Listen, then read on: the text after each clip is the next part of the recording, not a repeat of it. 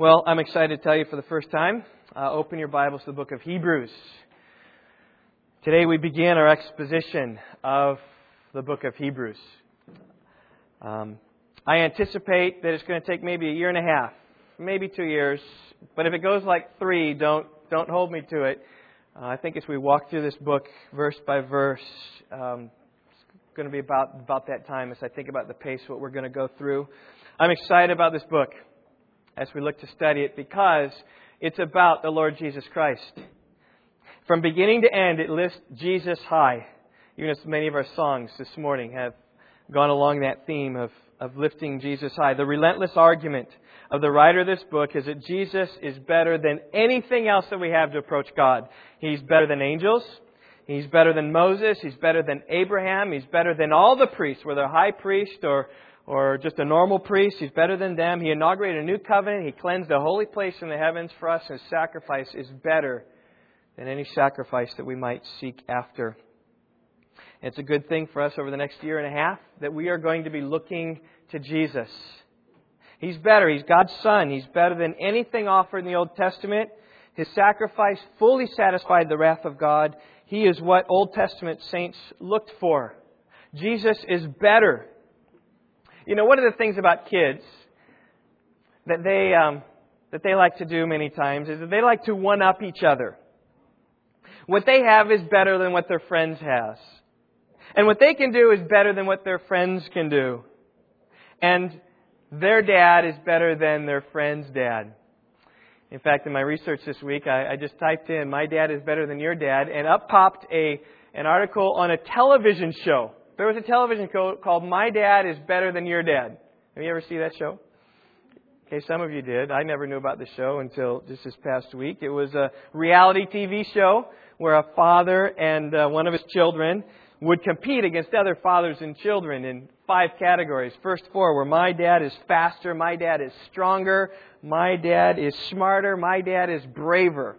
And then for the bonus round, "My dad knows me better." And each round they had some kind of competition to see if these things were so. If you've never heard of the show, it only appeared like 8 times. So it stopped in April of 2008. But it shows how common this is. My dad is better than your dad. I'm better than you. I'm stronger than you. Children boast in their accomplishment. But you know what? It's not only children who boast in their accomplishments, is it? Adults do as well. I love the poem which Shel Silverstein wrote. My uncle said, "How do you get to school?" I said, "By bus." And my uncle smiled. "When I was your age," my uncle said, "I walked it barefoot 7 miles." My uncle said, "How much weight can you tote?" I said, "1 bag of grain." My uncle laughed. "When I was your age," my uncle said, "I could drive a wagon and lift a calf." My uncle said, "How many fights have you had?" I said, 2, and both times I got whipped. When I was your age, my uncle said, "I fought every day and was never licked." My uncle said, "How old are you?" I said, 9.5. And then my uncle puffed out his chest and said, "When I was your age, I was 10. Such is the boasting of people. Sometimes you get quite annoying if they take the truth and they try to stretch it to show how much better they are. But listen, when we're talking about Jesus, we don't need to stretch the truth in any way. Not at all. We don't need to work really hard to make Him look great because He is. He's greater than anything to which we might turn. It's interesting, in the Scriptures, we have warrant to boast in Jesus. It says, Paul said in Galatians chapter 6:14, "May it be that I would never boast in anything except the cross of our Lord Jesus Christ." That's our singing today, right? Boasting in the cross of Christ. And Paul in Philippians chapter 3 denoted one of 3 characteristics of the true circumcision, true believers. He says they worship in the Spirit of Christ, the Spirit of God. They glory in Christ Jesus and put no confidence in the flesh. The second one there, they glory in Christ Jesus, kakamai, means to boast. True believers boast in Jesus Christ. And I hope that over this next year and a half, 2 years, 5 years, 10 years, whatever it takes us through Hebrews here, is that we would be great boasters of Jesus Christ. That we would learn to boast in Him. That we would learn to lift Him high. Now there's a reason why the book of Hebrews lifts Jesus so high. and shows how great He is. It's because there were those in the early church who weren't quite so sure. As its name bears out, the book of Hebrews was written to Hebrew people, that is, Jews. The number of Old Testament quotes in the book of Hebrews is astonishing. I counted 40 times, more than 40 times, in which the writer of the Hebrews quotes an Old Testament passage. 40 times in 13 chapters. It's a lot. When you compare it with other texts of the New Testament, it just demonstrates the people who he's writing knew the Old Testament and viewed it as authoritative. The recipients of the letter were Jewish people who were in the church. Somehow they had embraced Jesus. On several occasions he writes to them as holy brethren, beloved, and brethren. Typical titles of those who were in the church. The writer speaks of their inclusion, right? They were partakers of a heavenly calling. They had heard the Word of God. He said that they'd been enlightened. They had been partakers of the Holy Spirit. They had heard the good Word of God. They'd experienced the powers of the age to come. They labored in the Word of God. They had ministered to the saints. Right? Here they are. They're church folk. Coming from a Jewish background, they'd come to embrace Jesus in some measure or come into the church to check it out. And yet there was a danger for them. They had a danger of falling away from the things that they had embraced. They were in danger of drifting from the great salvation that was extended to them. They were in danger of having a hard heart. They were in danger of turning away from the truth that they had heard. They were in danger of coming short of the grace of God, as if they never quite got it. Oh, they were in the church, and oh, they were around, but they just never quite got it and fell away. And the simple exhortation in the book of Hebrews comes this way. It says, press on. Press on. Keep going. Press on to maturity. Pay close attention to what we've heard. Don't be hardened by the deceitfulness of sin. Draw near to Jesus. Hold fast your confession. Don't forsake the assembling together. Don't throw away your confidence, but endure and run with endurance the race that's set before us. Here it is. It's to press on. It's not just be satisfied with the status quo. Don't think you're okay because you attend a church service on Sunday mornings. Jesus is better, so press on. Jesus is better than anything in the Old Testament that you may have experienced. So don't neglect Jesus. Don't turn back. Nothing else can satisfy your life like Jesus can. So press on to know Him and to pursue Him. I want you to notice the importance of that little word so. It is all important when we consider the theme of the book of Hebrews. God always gives us reasons for obedience. He always precedes the imperative with the indicative. It's the declaration of Scripture that's the foundation for the obligation. We're called to obey. There's always a sufficient, compelling reason of why we should obey, why we want to obey. In this case, the writer of Hebrews says to press on. And you say, why should I press on? Here it is, a simple reason. Jesus is better. Jesus is better than anything else we might pursue in life, so pursue Him. And I tell you, if you miss that word so, you miss the heart of God. If you miss the connection between the greatness of God and the pursuing and pressing on of Jesus, then you've missed the gospel. Because that's what it is about. God doesn't say, press on alone. He doesn't say, hey, obey, go, serve. He says, Jesus is better, so press on. Gives us every reason to follow. Jesus is so gloriously great that we feel like we must press on.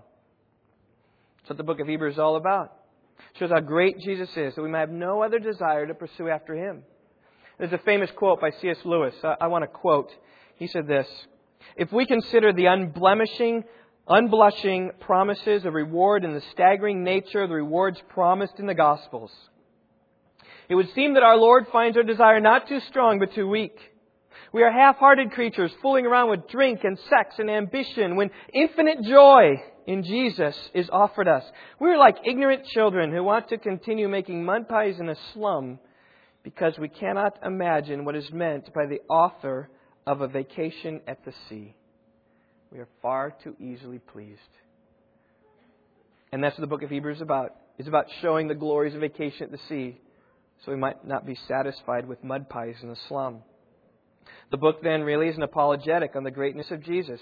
Over and over and over and over and over again, this writer shows how Jesus is better than anything else ever offered to the Jewish people. And what else can we do? If Jesus is that much better, what else can we do but to press on? Well, my outline this morning is really simple. Point number 1, Jesus is better. Point number 2, So press on. Now, before we get into these, I do want to say a few words about the book in general. As this is our first message, we need to understand a little bit of the background of Hebrews. First of all, we don't know who wrote the book. We flat out don't know. Lots of guesses have come about. The only thing we know about the writer is that in chapter 13, verse 23, he shows that he knows who Timothy is and is in close proximity to Timothy. So it kind of gives us a time frame when the book was written. But that's all we know. We don't know anything else about this writer. He didn't identify himself. There's no consistent teaching from church tradition. And with the lack of evidence, it's like people have always speculated. Some have said Paul. Some have said Barnabas, like the early church father Tertullian did. Luther thought that Apollos wrote it. It says in Acts 18, verse 24, that Apollos was mighty in the Scriptures. And when you see so many Old Testament Scriptures quoted and explained, you say, oh, that could be Apollos. Could be. Some have even said that a woman, Priscilla, wrote it. In the end, we don't know. So Origen's comment is going to rule the day. Origen, early church father, an allegorist, he wrote, who wrote the epistle? Only God knows. And that's what we're going to say. Only God knows who wrote this epistle. And we don't know. We'll just leave it at that. Now, regarding the form of this book, I think that this book is best understood as a sermon. All right? Oftentimes we think of books in the Bible as letters, and I think it was a letter, but it was a sermon that then was changed and transformed and modified just a little bit so as to be a worthwhile letter. In fact, next week, I plan to show you this and probably dig it deep into your hearts. Over the past 2 years I've been working on Hebrews. I've memorized Hebrews. All right? So it's in my mind, and next week I'm going to preach Hebrews to you from memory. It takes about 40 minutes or so. I think I can do it. Might mess up every now and then.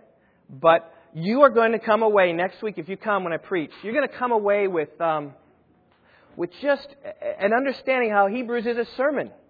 And it preaches so well, and it flows so well from one point to the next point to the next point. And I can see it as maybe Apollos or Paul may have taken this sermon and gone to the different places and preached to these Jewish synagogues or Jewish churches who had come and embraced Jesus and were in danger of saying, but we like the Old Testament, and in danger going back and saying, no, press on. Let me show you how much better Jesus is. So it's a sermon. Author we don't know. It is a sermon. And I want to start with my first point. Jesus is better. The book of Hebrews starts like this. God, verse 1, chapter 1, verse 1. After He spoke long ago to the fathers in the prophets, in many portions and in many ways, in these last days has spoken to us in His Son. And right there, He sets up the whole context of the book of Hebrews.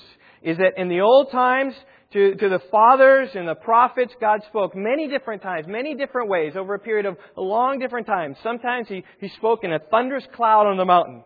Sometimes He spoke by inspiration of a prophet. Sometimes He spoke with the finger of God. Sometimes He spoke in dreams. Lots of different ways, lots of different manners, lots of different time. But here it is, with finality in these last days. He's spoken to us in a totally different way. He's spoken to us in personality, in His Son. And then, right at the top of the book of Hebrews, He gives 7 characteristics of the Son. He says, the Son, whom He appointed heir of all things, through whom also He made the world. And then in verse 3, He is the radiance of His glory and the exact representation of His nature, and upholds all things by the word of His power. He made purification of sins, and He sat down at the right hand of the Majesty on high. These 7 characteristics of Jesus, just lift Him high and speak about how He's the heir of everything, how He made the world, how He is God Himself, and how He's the one that came and purified us from our sins. Sets up Jesus as so high and so lofty and so mighty. And then His first point to show Jesus better comes in verse 4, when He says, having become as much better than the angels, as He has inherited a more excellent name than they. And there we come with that word, better. It's the Greek word kraton, sometimes written krason. But the same word, it occurs in the New Testament 18 times, but in the book of Hebrews it occurs 12 times. That's 2/3 of the time this kraton word, this better word, is used in the Bible. It is used in the book of Hebrews. Because the argument is that Jesus is better. He's better. In this case, verse 4, He's better than the angels. Why? He's inherited a more excellent name. What's the name He's inherited? Verse 5, He's inherited the name of Son. Verse 5, for to which of the angels did He ever say, you are my Son, today I have begotten you? And again, I will be a father to him, and he shall be a son to me. There it is. Jesus has a more excellent name than all. None of the angels was given the name Son. And then in verse 6, it speaks about the worship, how much greater Jesus is than worship. It says in verse 6, and when He again comes into the world, He says, let all the angels of God worship Him. He receives worship from all the angels, sets Him higher than the angels. And then verse 7 comments about the angels. What are angels? Who makes His angels winds and His ministers a flame of fire. See, but it's the Son who has a throne, verse 8. It's the Son who has righteousness, verse 9. It is the Son who made the world, verses 10 through 12. And then another argument comes in verse 13. But to which of the angels has He ever said, sit at my right hand until I make your enemies a footstool for your feet?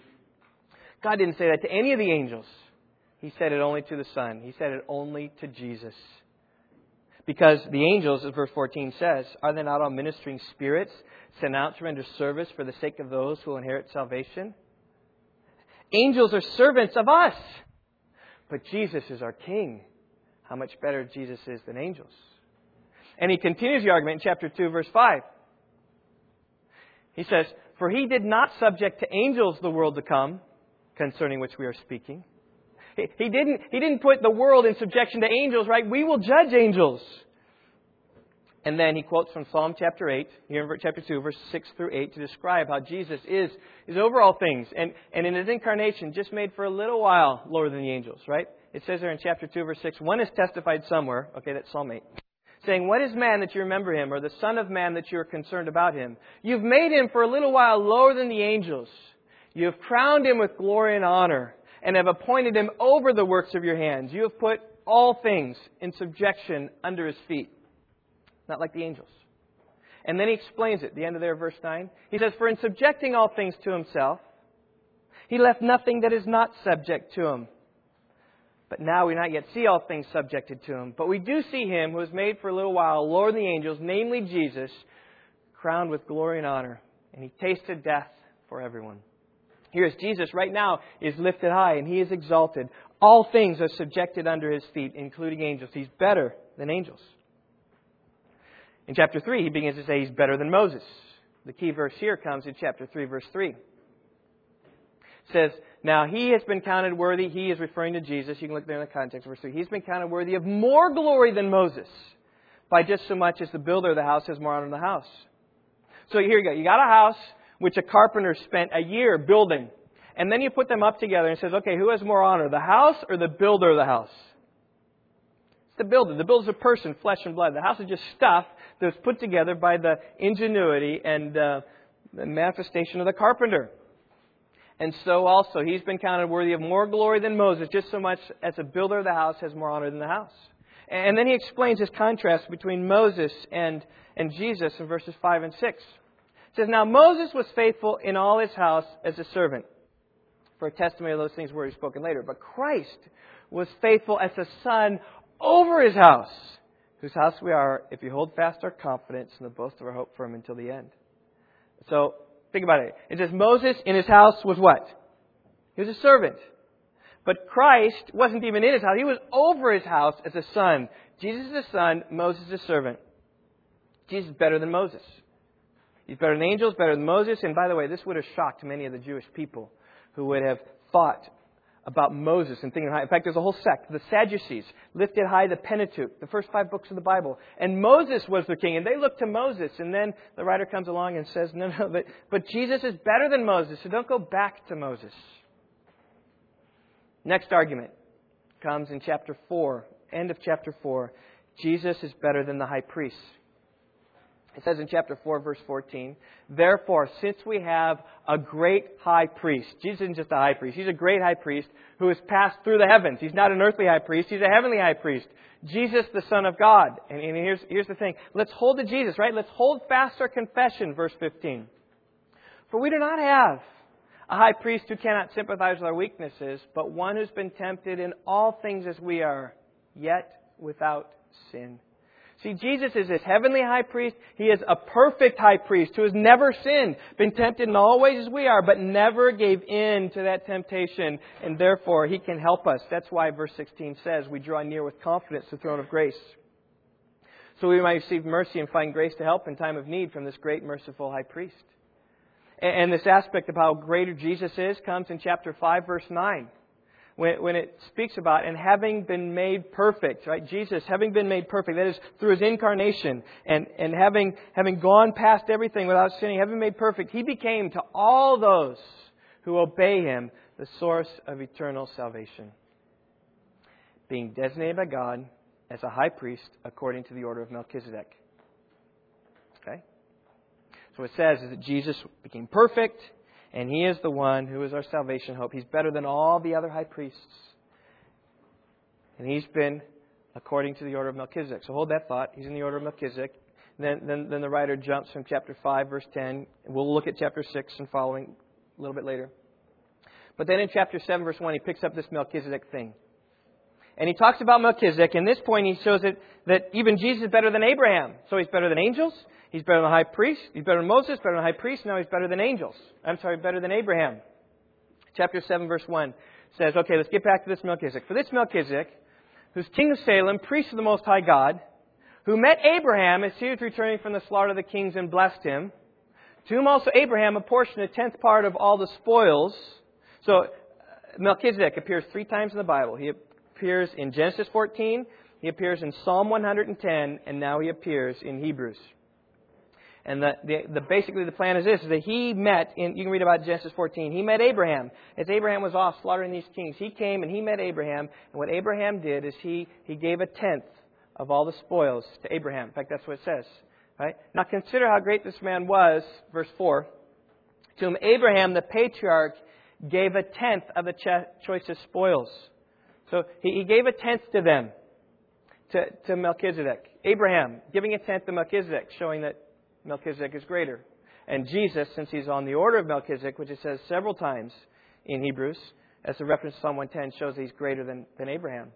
In fact, that's what it goes on. It says in verse 5 of chapter 7, and those indeed who received the priest's office, that is Abraham, Aaron, Levi, have commandment in the law to collect a 10th from the people to support them. But the one whose genealogy is not traced from them, that is Melchizedek, who it says in verse 3, has no father, no mother, no genealogy, having neither beginning of days nor end of life, made like the Son of God, remaining a priest perpetually. The one whose genealogy is not traced from them, Melchizedek collected a 10th from Abraham and blessed the one who had the promises. And then verse 7 comes here. Without any dispute, the lesser Abraham is blessed by the greater Melchizedek.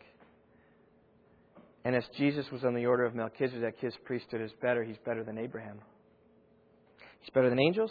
He's better than Moses. Better than the high priest. He's better than Abraham. And now He's better than the priests of Aaron. In fact, that's the argument of chapter 7, is to show His priesthood is better. The key verse here is verse 11. He says this, now if perfection was through the Levitical priesthood, okay, that's the sons of Aaron, all these priests according to Levi. If perfection was through the Levitical priesthood, he poses the question, what further need was there for another priest to rise according to the order of Melchizedek, and not to be designated according to the order of Aaron? You see what he's saying? He's saying Psalm 110 prophesied of another priesthood. And what further need was there for another priesthood if the Levitical priesthood was perfect? The conclusion, the Levitical priesthood is not perfect. That's why they need another priest. That's why Jesus is better than all the Levitical priests, all the sons of Aaron. And the argument really picks up in verse 18, where he says this, on the one hand, there is a setting aside of a former commandment because of its weakness and uselessness. And that's talking about the whole Mosaic law and the priests there. And just the law made nothing perfect. And on the other hand, he says in verse 19, there is a bringing in of a better hope through which we draw near to God.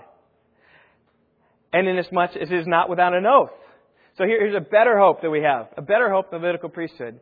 And then he talks about this oath. He says, for they, verse 21, Levitical priests became priests without an oath, But He, Jesus, became priest with an oath through the one who said to Him, the Lord has sworn and will not change His mind. You are a priest forever.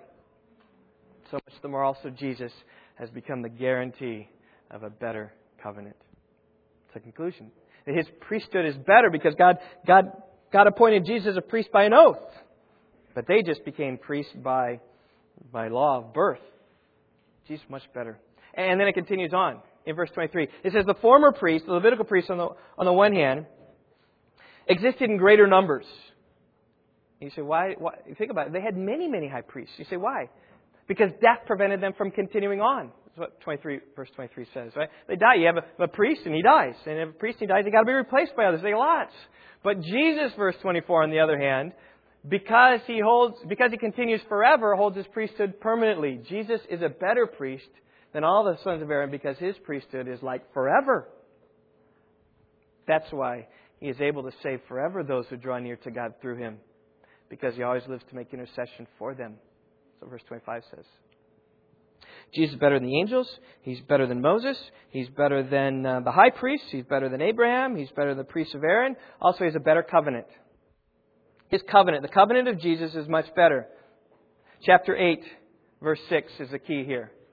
It says, but now he has obtained a more excellent ministry, by as much he's also the minister of a better covenant, which has been enacted on better promises. The covenant that Jesus has enacted is better. See that word there? It even comes twice there in verse 6. He's a minister of a better covenant. It's been enacted on better promises. The covenant of Jesus is better. And then he says this in verse 7. If that first covenant, that is the Mosaic covenant, the laws of the priests, had been faultless, there would have been no occasion sought for another. In other words, if the Old Testament priesthood were perfect and faultless, there would have been no reason for another one. But then he says, for finding fault with them, he says, behold, days are coming, says the Lord, when I will effect a new covenant with the house of Israel and with the house of Judah. Not like the covenant which I made with their fathers on the day when I took them by the hand to lead them out of the land of Egypt. They didn't continue my covenant. I did not care for them, says the Lord. But this is the covenant that I make with the house of Israel after those days, says the Lord. I will put my laws into their minds, and I will write them on their hearts, and I will be their God, and they shall be my people. A new covenant, which has been inaugurated through Jesus. It's the point of chapter 8. The point of chapter 9 is that Jesus has a better tabernacle. Maybe you're familiar with the Old Testament system.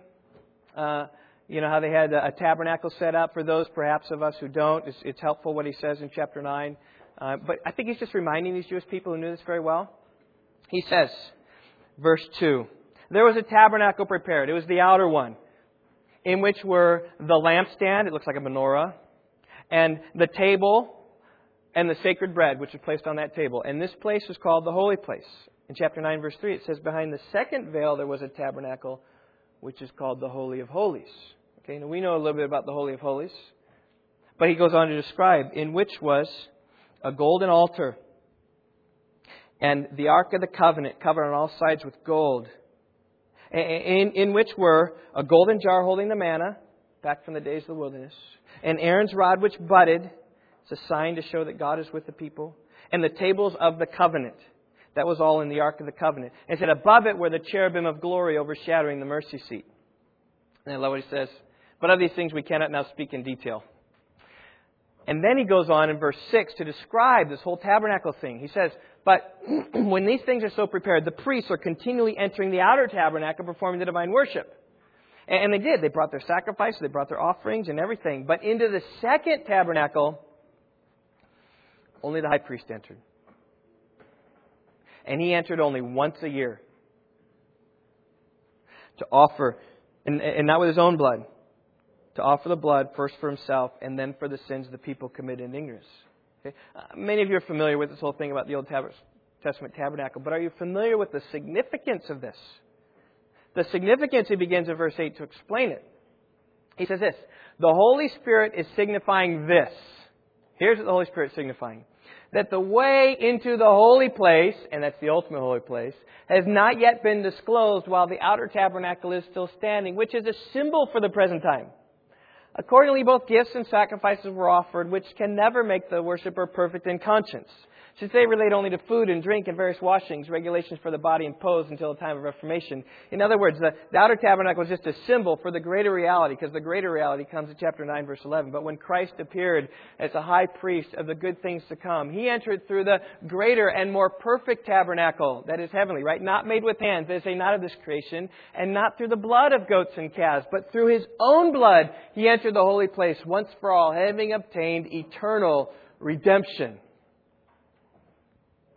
He's got a better tabernacle, which is a heavenly tabernacle. And that's why it's the blood of Christ that's much better. And see, His sacrifice cleanses deep, not just external to the flesh, like I talked about in chapter 9, verse 8, 9, and 10, but deep within.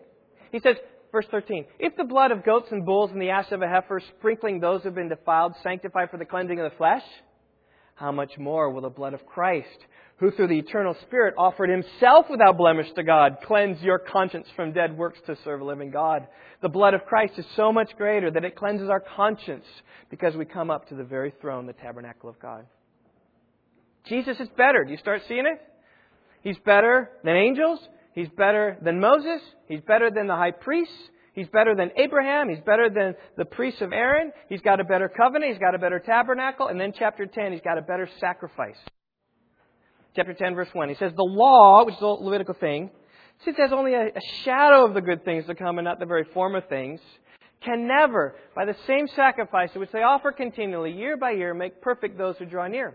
Otherwise, would they not have ceased to be offered, because the worshippers, having once been cleansed, would no longer have had consciousness of sins? But in those sacrifices, there's a reminder of sins year by year. For it's impossible for the blood of bulls and goats to take away sins. And you see what He's saying there? He says the law and all these sacrifices, they're just shadows of the greater sacrifice to come. And as you offer them time after time, the blood of bulls and goats, they can never take away sins. If they could take away sins, they would have been offered once and never offered again. Do you know a sacrifice that was offered once that was so good it never needed to be offered again? The sacrifice of Jesus. It's much better. It says several times. It says in chapter 10, verse 10, by this will, that is the will of Christ, by this will we have been sanctified through the offering of the body of Jesus Christ once for all. It's once for all that we've been sanctified through that one offering of Jesus. It says in chapter 10, verse 14,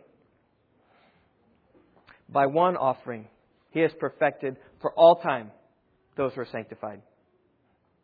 One offering, all time. Suppose the priests who are standing and ministering, but Jesus, one offering for all time. And then after quoting from the New Covenant passage, He says in chapter 10, verse 18, where there's forgiveness of these things, there is no longer any offering for sin, because Jesus has offered the ultimate, greatest sacrifice, and Jesus is better. That's my first point. Jesus is better. Now, when you look at the book of Hebrews, intermingled in the midst of the book are various warnings. Some of them are just passed over. Many of them are parenthetical, meaning that He's going on arguing how Jesus is better, and then He just gives a warning, and then He continues on just exactly what He was talking about before. Like for instance, if you look at chapter 1, verse 14, He's talking about angels being ministering spirits.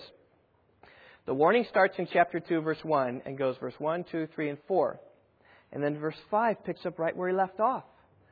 It says He did not subject to angels the world to come, concerning which we're speaking. Again, showing how Jesus is better than the angels. But tucked in there, in chapter 2, verses 1 through 4, is this warning passage.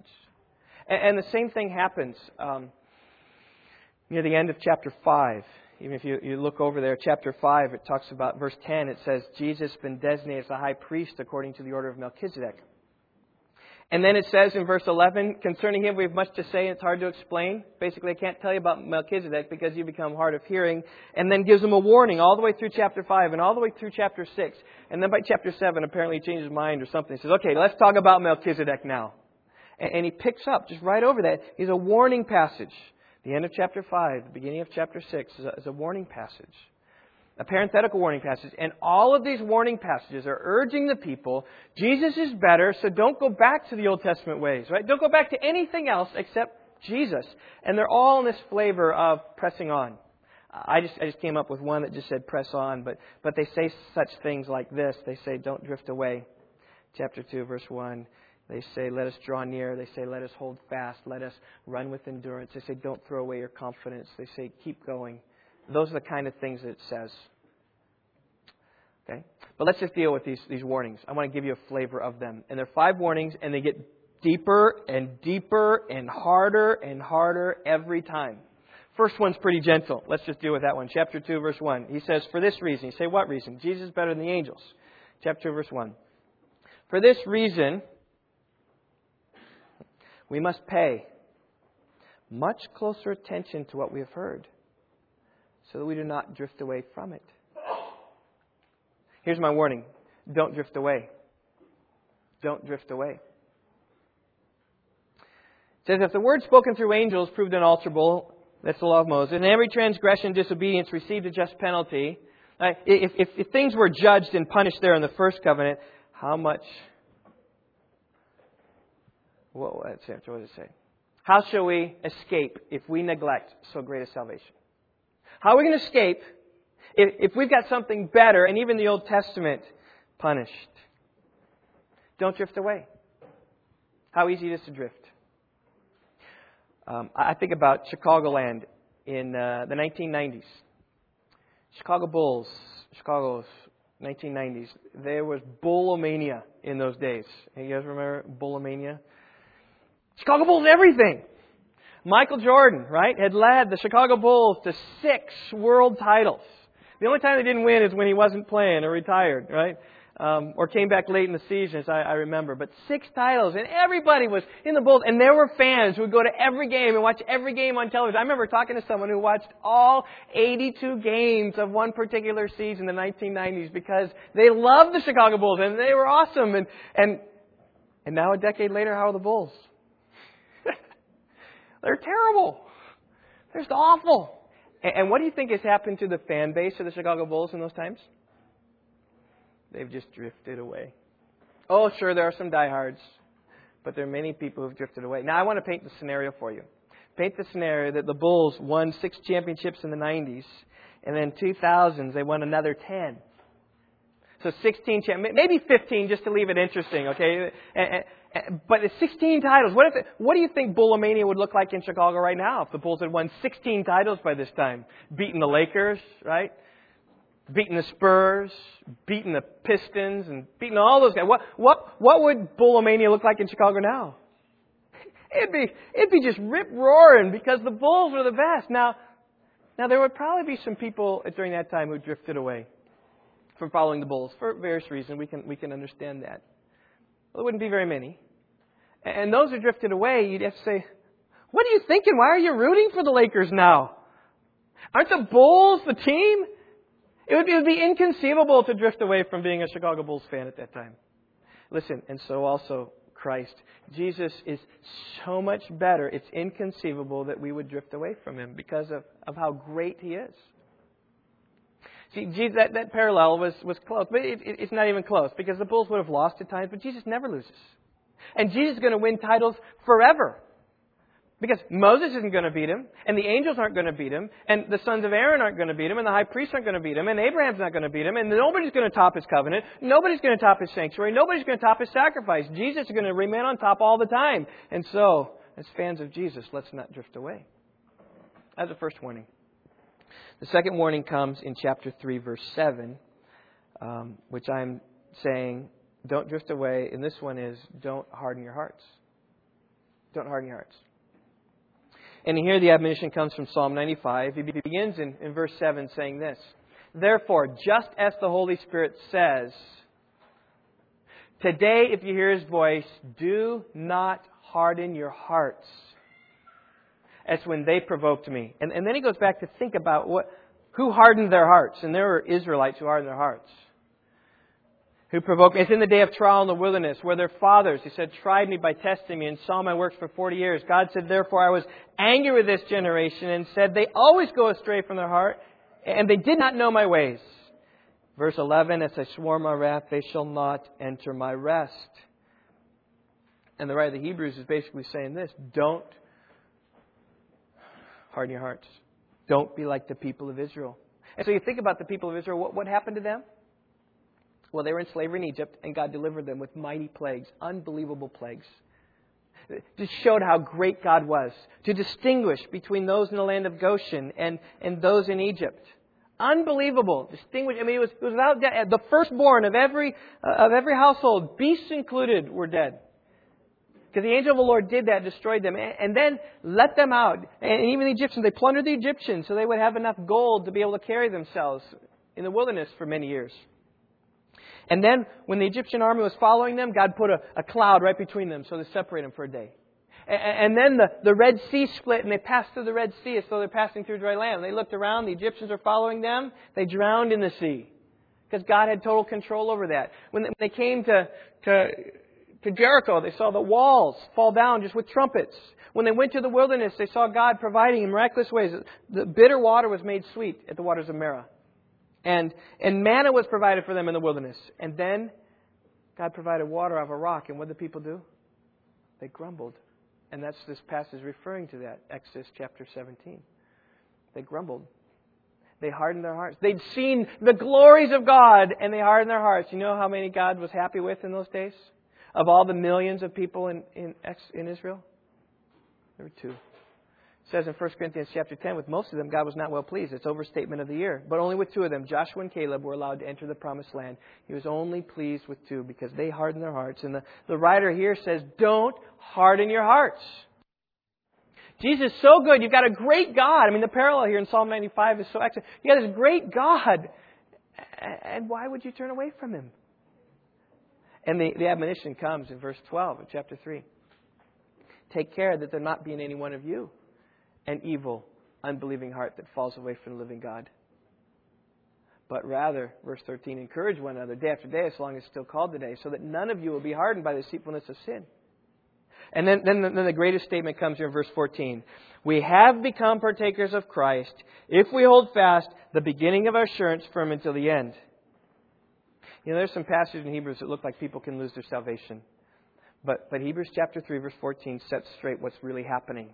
He says this, you have become partakers of Christ if you hold fast the beginning of your assurance firm until the end. In other words, if you press on, and if you continue on, and if you run with endurance, and if you hold fast your confidence, you show that you have become a partaker of Christ. And the issue is, what happens if you don't continue on? What happens if you do fall away? Well, then you haven't become a partaker of Christ. Right? Your continuing faith to look to God shows that you've become a partaker in Christ. Right? In chapter 3, verse 7, the same things, that we are His house if we hold fast our confidence and the boast of our hope firm until the end. We hold fast our confidence, we hold fast our boast of hope in God, we are His house. If we fall away and don't hold our confidence and assurance, shows that we're not His house. Because genuine faith is enduring faith. Faith that falls is not genuine faith. It's a parable of the seed and the sower. Right? 4 different kinds of soils. Some of it grows up, shows signs of life, but never gets to the point of bearing fruit and passes away. Continue, press on, because enduring faith is real faith. All right, he says, chapter 2, verse 1 through 4, he says, don't drift. Chapter 3, verse 7 and following, he says, don't harden your hearts. And then, I like this one the best. Okay, chapter 6, verse 1 says, press on. Because it goes right there in the text. If you look at chapter 6, verse 1. It says, therefore, leaving the elementary teaching about the Christ, let us, what does it say?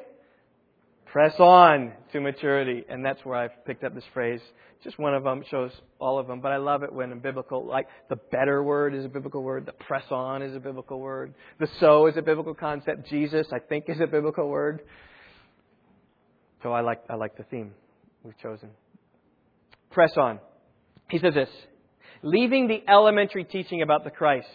Let's press on. Let's not lay a foundation again of repentance from dead works and of faith toward God. You know, there's this Christianity out there that is always battling with salvation and saved. And what happens is people say, well, do I really believe in God? Have I repented from my sin or not? And well, we got to go over that again. And we've got to, recommit our lives because maybe I'm on this side, now I'm on this side, and everyone's playing the fence. He says, let's leave those things. Let's decide once for all, we're pressing on to maturity. And I dealt with that. I have repented. You can see my life. It shows that I've repented.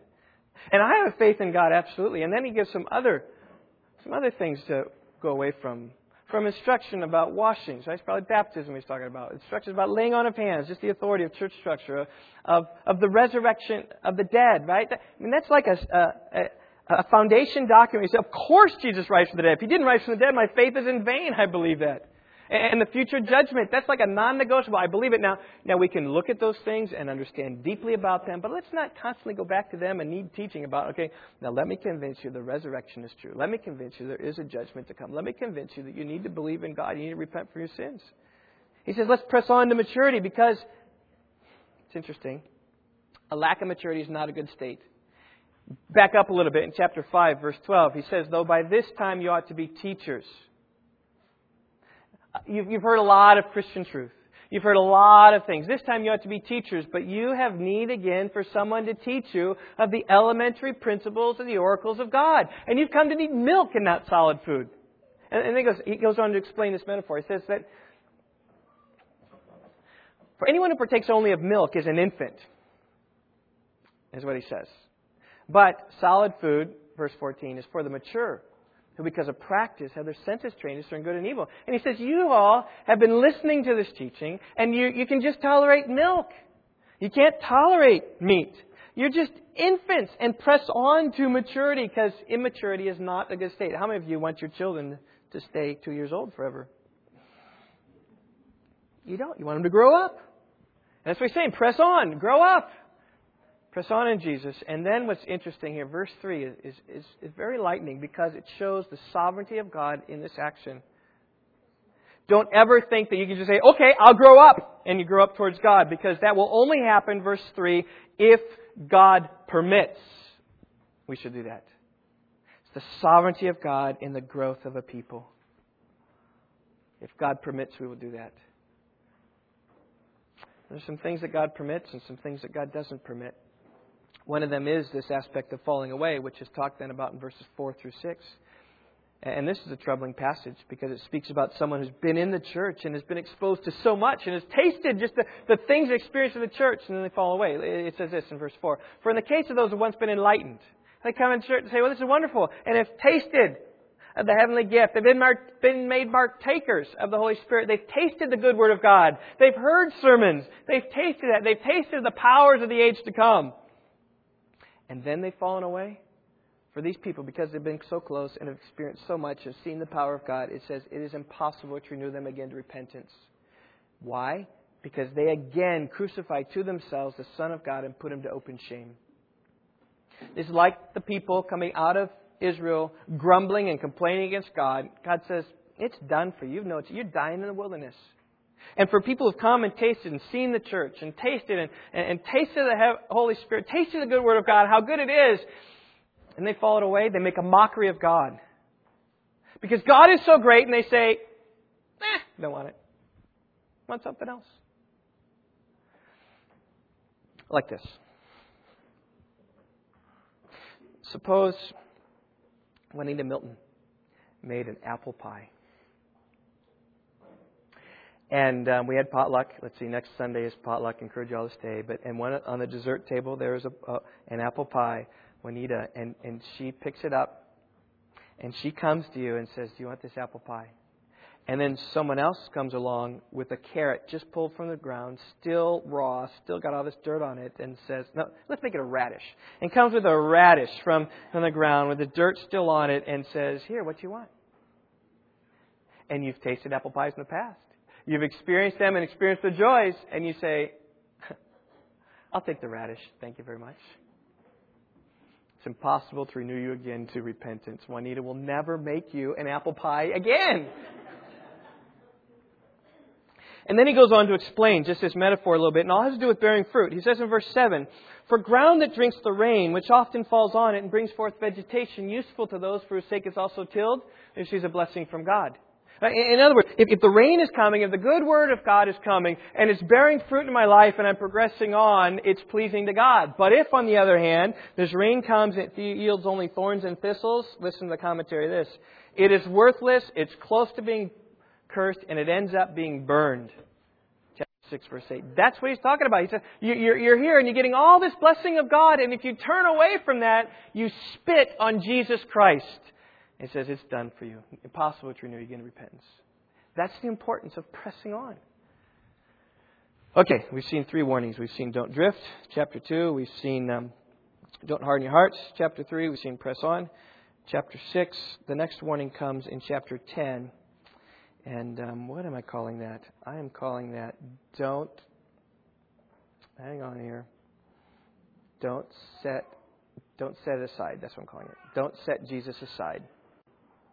Don't set him aside. Because it begins to talk about that. He says in chapter 10, verse 19, we have confidence to enter the holy place by the blood of Jesus, by a new and living way inaugurated for us through the veil of His flesh. And we have a great priest over the house of God. And so let us draw near with confidence to the throne of grace. Let's hold fast the confession of hope without wavering. And let us consider to stimulate one another to love and good deeds. And then he goes here, chapter 10, verse 26. If we go on sinning willfully after receiving the knowledge of the truth, there no longer remains a sacrifice for sins. In other words, if we willfully neglect Jesus and deny Him and reject everything about Him, we set Him aside and we willfully follow our sin, it says there's no longer remains an offering for sin, but a terrifying expectation of judgment and the fury of a fire which will consume the adversaries. That is the ground that yields thorns and thistles, it's going to be burned. There's a fury of a fire that's coming. Now at this point you might say, well, it's willing sin. I don't think willing sin is when you're in the midst of sin, you're doing it willingly. We always sin willingly. But willing sin would be that sets Jesus aside, that says, I'm not taking into account the sacrifice of Christ. I'm just going to go on and do my own thing. Maybe like some would say, well, I can sin on Friday because I'm going to go to church on Saturday or Sunday. That would be willingly setting aside Christ. That would having a knowledge of what takes place at church and knowing that Jesus is the way. But I'll get cleansing at church later, but I'm going to sin now. That's the kind of willing sin that takes place. And then the terrifying thing comes in verse 28. Anyone who has set aside the law of Moses dies without mercy on the testimony of 2 or 3 witnesses, right? You set aside the radish and you're going to die without mercy on the testimony of 2 or 3 witnesses. How much severe punishment do you think he will deserve who sets aside the apple pie? Who has trampled underfoot the Son of God, has regarded as unclean the blood of the covenant by which He was sanctified, and has insulted the Spirit of grace. How much severe punishment do you think that person deserves? A lot. Think about this. He says, for we know Him who said, vengeance is mine, I will repay, and the Lord will judge His people. And verse 31, it is a terrifying thing to fall into the hands of the living God. Don't test Him. Don't try Him. Don't fall away. Press on and continue on. In fact, that is what the whole thrust of chapter 10, verse 32 and following is. He says, remember the former days, brethren, when after being enlightened, you endured a great conflict of sufferings, partly by becoming made a public spectacle through reproaches and tribulations, and partly by becoming sharers of those who were so treated. You showed sympathy to the prisoners and accepted joyfully the seizure of your property. Accepted joyfully the seizure of your property, knowing that you have for yourselves a better possession and lasting one. It shows these people are living by faith. Therefore, verse 35, don't throw away your confidence as a great reward. Verse 37, you have need of endurance so that when you've done the will of God, you may receive what was promised. For God says, yet in a very little while, verse 37, He who is coming will come and will not delay. But my righteous one shall live by faith. And if he shrinks back, God says, I have no pleasure in him. And the promise comes here, which is a promise that I think I can extend to most of you. We are not of those who shrink back to destruction, but of those who have faith to the preserving of the soul. And then a whole chapter 11, talking about faith. And the importance of that is that we're supposed to look at these people, and they believed and pressed on, so likewise we need to believe and press on. We need to hold fast our confidence. We need to endure like they did. In fact, it says in chapter 6, verse 11, we desire that each one of you show the same diligence so as to realize the full assurance of hope until the end, so that you'll not be sluggish, but imitators of those who through faith and patience inherit the promises. Be like these people in Hebrews 11. They weren't perfect, but they believed and trusted in God. And therefore, as it says in chapter 12, verse 1, since we have so great a cloud of witnesses surrounding us, let us also lay aside every encumbrance and every sin which so easily entangles us, and let us run with endurance the races. I love the logo, right? Let us run. That's another biblical imagery pulling it in there. Let us run with endurance the race that is set before us, fixing our eyes on Jesus, the author and perfecter of faith, who for the joy set before Him endured the cross, despising the shame, and has sat down at the right hand of the throne of God. There's a warning to fall away, but don't fall away. Press on. All right? We have don't drift, don't harden your hearts, press on, don't set aside, and here it is, chapter 12, verse 15. Don't come short. Don't come short. He says in chapter 12, verse 15, see to it that no one comes short of the grace of God. Don't come short of that. Embrace the grace of God entirely. You know, it's interesting, even if we talk about pressing on, it's not like we're earning or meriting anything. It's by faith that we're following after God, but we are enduring and we are embracing the grace of God. And let us press on. Let's not be like Esau. It says in chapter 12, verse 16, who sold his birthright for a single meal. For afterward he desired to inherit the blessing, but he was rejected. He found no place for repentance, so he sought for it with tears. He couldn't get it because he couldn't find place of repentance. We got to lay hold of grace. And then it's great. Chapter 12, verse 18 through 24, he lays the contrast. He says, you know, there's this contrast of Mount Sinai. He says, that's not the mountain you've come to. You've not come to a mountain, it says in verse 18, that can be touched, and to a blazing fire, and to darkness and gloom and whirlwind, and to the blast of a trumpet, and the sound of words was such that those who heard, right, these are the people, the Israelites, begged that no further word be spoken to them. Moses, you go up, and you talk to them by yourself, for they could not bear the command, even a beast touches the mountain to be stoned. Lightnings, flashes, no, we don't want any part of that. And even Moses was full in fear and trembling. But it says in verse 22 that you've come to a different mountain. You've not come to Mount Sinai, which flashes and just fear and trembling. What have we come to? We've come to grace. You've come to Mount Zion, to the city of the living God, the heavenly Jerusalem, and to myriads of angels. To the general assembly and church of the firstborn who are enrolled into heaven. And to the spirits of the righteous, and to God the judge of all, and the spirits of the righteous made perfect. And to Jesus, the mediator of a new covenant, and to the sprinkled blood, which speaks here, it is better than the blood of Abel. And it says, do not, see to it, verse 25, that you do not refuse him who is speaking, because he's speaking from Mount Zion. And it says, for if those did not escape who refused him who warned them on earth, much less will we escape who turn away from him who warns from heaven. Let's press on. Let's press on. This kingdom we have is unshakable. And our God, it says in chapter 12, verse 29, is a consuming fire. We need to press on. You want to say how you press on? We'll press on in chapter 13. There's lots of application there. But don't press on in chapter 13 apart from knowing that Jesus is better. Okay? What's the theme of Hebrews? Jesus is better, so press on. I mean, my heart for us at Rock Valley Bible Church, we would press on to know Jesus. Next week, I'll quote the book for you in its entirety, and I think that you will be encouraged by it. I think you'll be challenged by it. You'll see how it's a sermon and how applicable it is for us to warn us away from complacent Christianity. It always just weighs on the fence.